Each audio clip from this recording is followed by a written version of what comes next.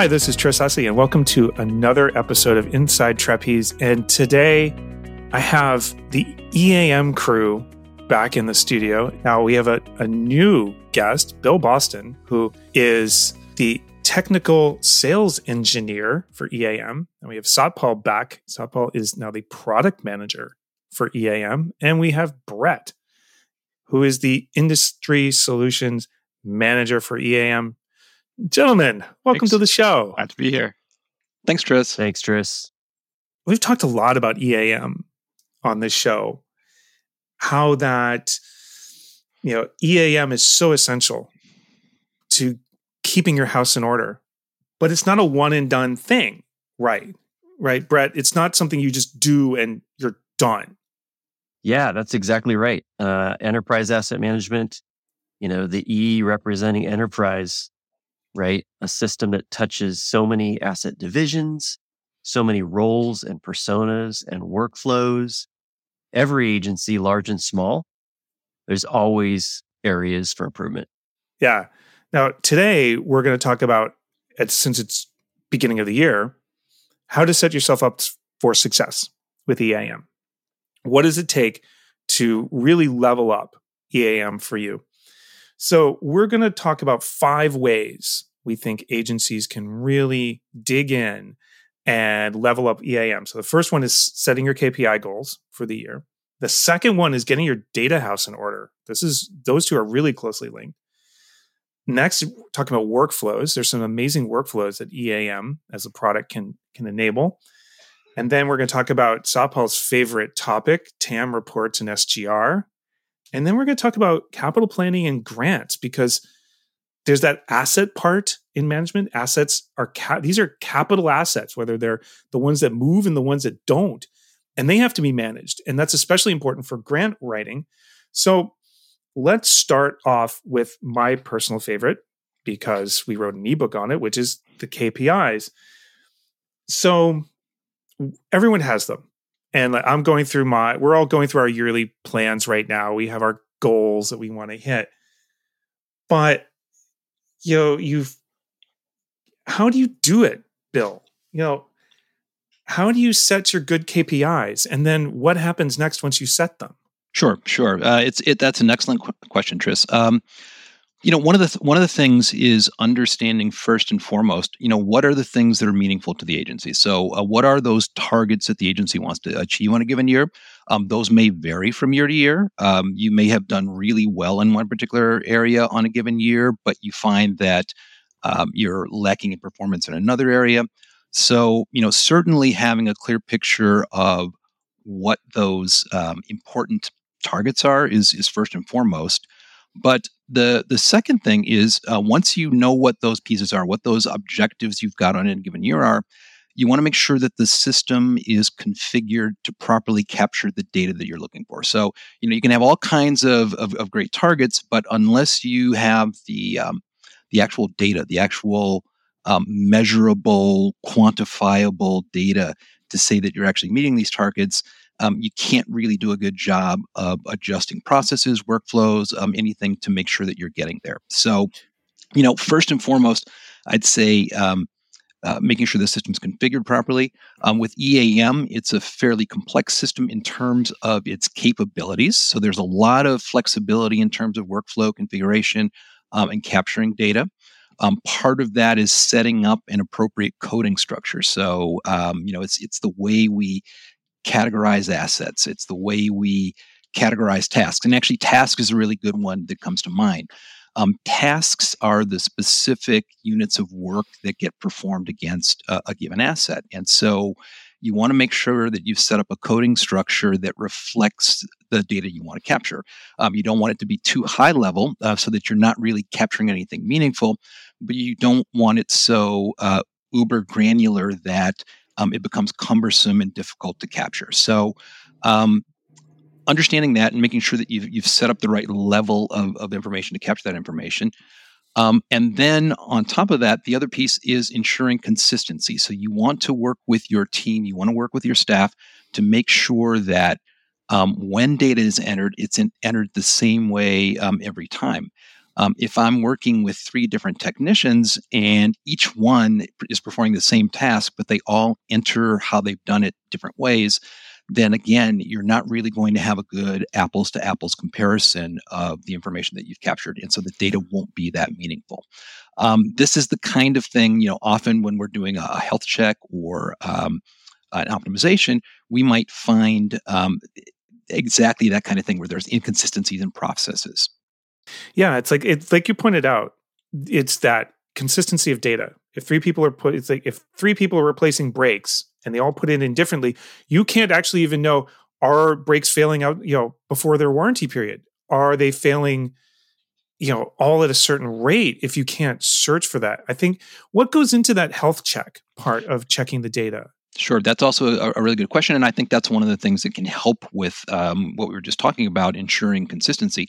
So, there are a couple things that the health check really helps address. One is, we have many customers who've been with us for a long time, and early on in the process when we're doing an implementation, there's a lot of configuration that goes in. There's a lot of decisions that are made about how we're going to code different things, how processes are set up.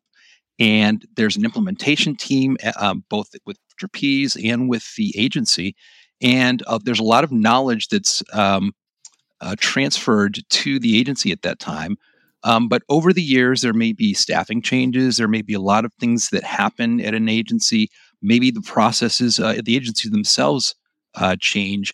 And the knowledge isn't necessarily handed over properly, or just over time, the reasons why certain decisions were made get lost. So, one of the things is a health check can sort of reset everyone in an agency back to the beginning and say, okay, why were certain decisions made? Do we need to reevaluate certain coding standards? Are there processes that need to be reevaluated, et cetera? The other piece is that EAM has been evolving over the years. Every year we release a new major version. Every time there are new features, new functionality, new modules, and so an agency may have taken full advantage of what EAM was at the time of the original implementation, but today's EAM is quite a bit different, and so there may be simply modules that they're not aware of. I was at an agency recently, and 2 of our newer portals that they had access to, but just weren't aware of. They weren't using the work management portal, which is a more modern way, if you will, of doing what was traditionally done in the supervisor portal. And then we have an asset portal that actually launches a lot of key workflows in the system, and it's a good way of rolling up data across the organization, across different asset categories. So. And a health check and optimization can certainly help an agency really take much better advantage of the investment they've made in the software, and understand areas where new functionality has come up that they might be interested in leveraging. Now, you mentioned workflows, and EAM has workflows. Satpal, how do these help agencies? Like, what kind of workflows can people set up, and how do they help agencies be more efficient? So the power of a system like EAM is how much data you can put into it to generate insights, and how quickly and easily you can put that data in. If it's complicated to put in data, people aren't going to put it in to a good degree of accuracy, and then the insights you draw are not going to be correct. So when it comes to those workflows and reducing administrative tasks, we'll be looking at the users of EAM. So each one of those roles, and have we set it up in a way that removes those administrative tasks as they continue to develop? So I can give you a few examples, and there's work on the EAM side that changes year over year, but then there's also work that has changed for the overall agency that they may want to consider.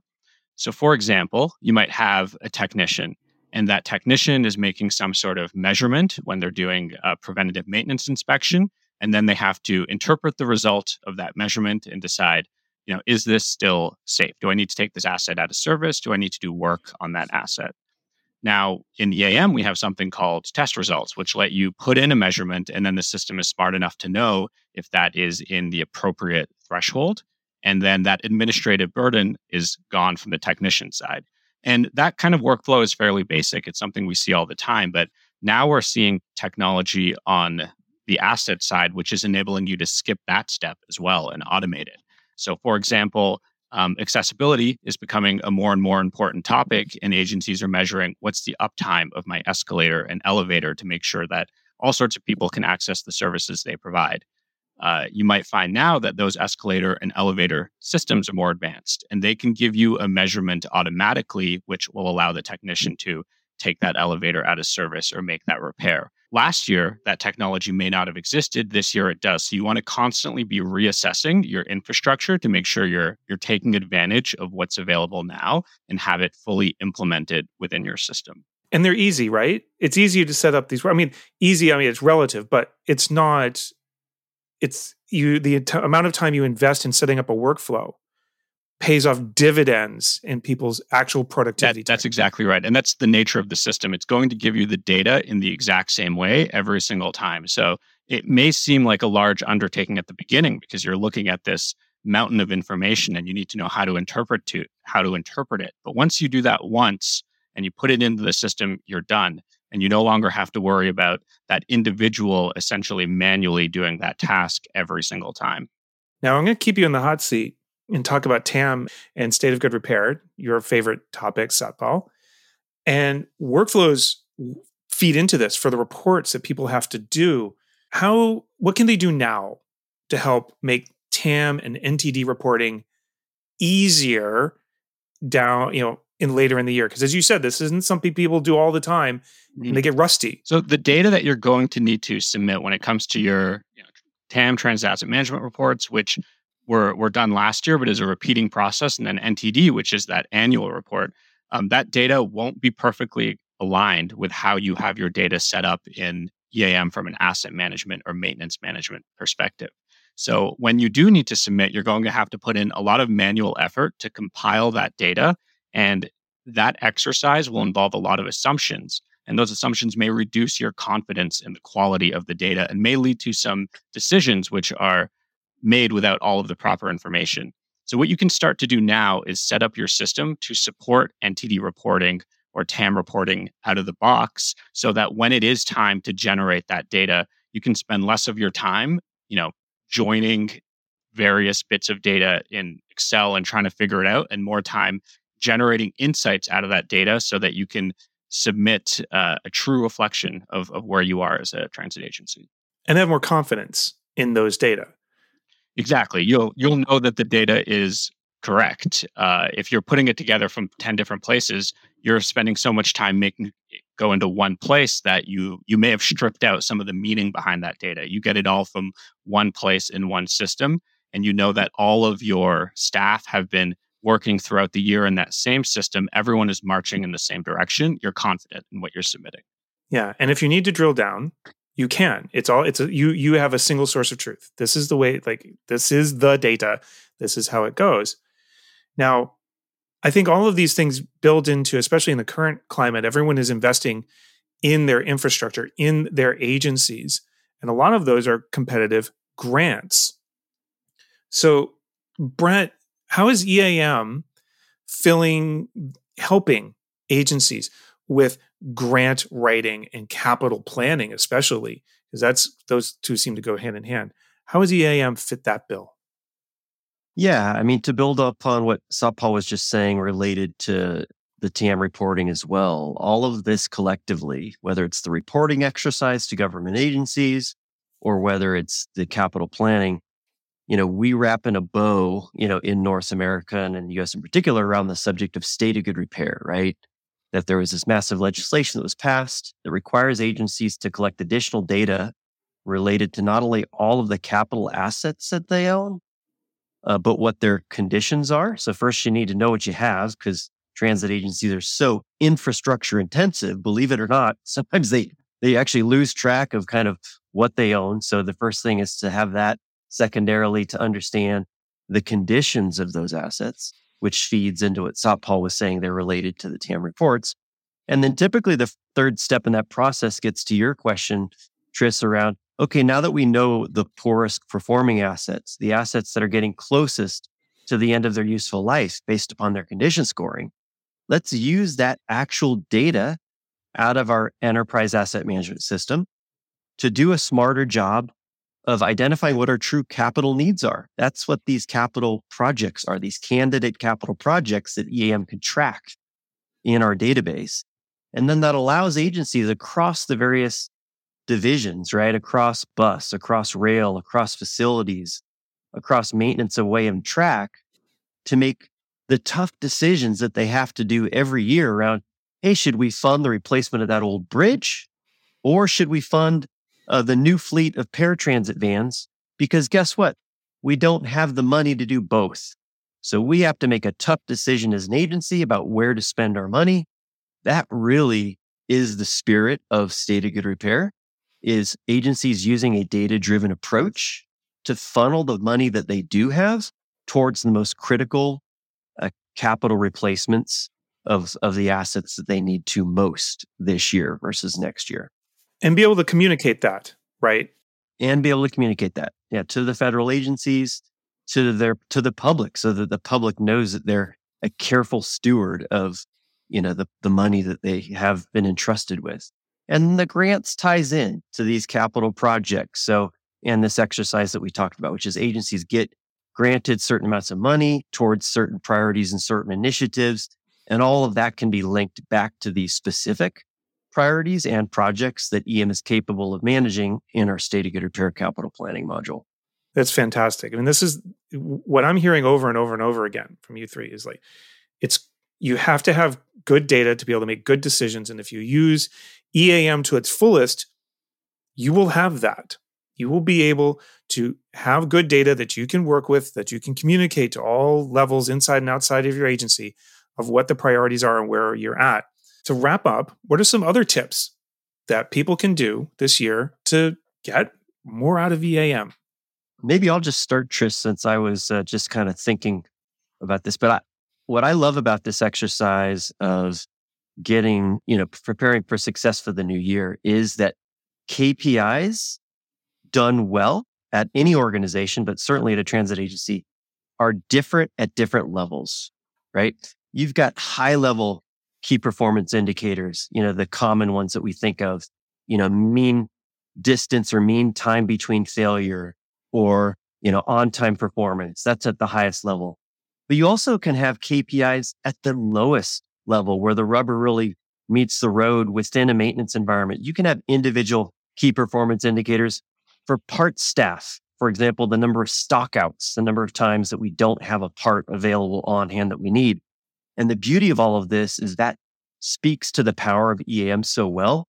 EAM is that critical system of record that not only is used by people on the shop floor to do their daily workflows and transactions, but the data that's being captured, hopefully high quality, is what senior level management depends upon to feed those higher level KPIs. Fantastic. That from the shop floor to the C-suite, it seems that there's data that everyone needs from EAM. Satpal, Bill? Yeah, I'll add on to Brett's example a little bit. It's important to understand, especially as a new year comes, what the organizational goals and metrics are for this year. So if your goal is to improve mean distance between failures, let's make sure that EAM is set up to report that data correctly. Perhaps what was originally coded as a failure has changed now as the type of assets have changed. Make sure all of that data is up to date so you can meaningfully measure progress throughout the year. Same thing with that stockouts example. If that's a new metric that didn't previously exist, let's make sure it's configured to measure stockouts so that you're not going through a wild goose chase at the end of the year to figure out what happened. You can be strategic that way. The only thing I was going to say, and just kind of building on the other thing, is just remember also that this is it can be an iterative process, so you don't have to do everything at once. The great thing about EAM is that it's easily configurable, and so you can always look at certain metrics, find out what is and isn't working, make changes, and then cycle back through. So I guess the way to think of it is everything that we're talking about is really kind of a big cycle. You make changes, you implement them, you see how that works, you see how the impact is on your agency, and then you assess what impact that's had, what changes are necessary, and then you can go back into the next iteration, if you will. And Satpal, you had one more tip. The last tip I wanted to share is that because your staff is constantly changing, the tips and tricks they have within EAM need to be refreshed as well. So it's important to go around the shop floor and take inventory on what people's pain points are. If you have a supervisor who is saying it takes them an hour at the start of every shift to create the work orders and assign the work, that's something we can address. There's likely an automation that can be put in place, and maybe that got lost over time. So make sure you're staying in touch with your users so that we can be making sure that they're following best practices. Even if it's something you've implemented before, it may need to be refreshed. Yeah. Always keep tabs on EAM. It's a living, breathing, growing thing. And the more effort you put into it, the more you get out of it, the better it is. Well, Satpal, Brett, Bill, this has been great. Thanks very much for taking the time to chat on Inside Trapeze. Thanks for having us. All right. Thanks for having us, Chris. Thanks, Tris.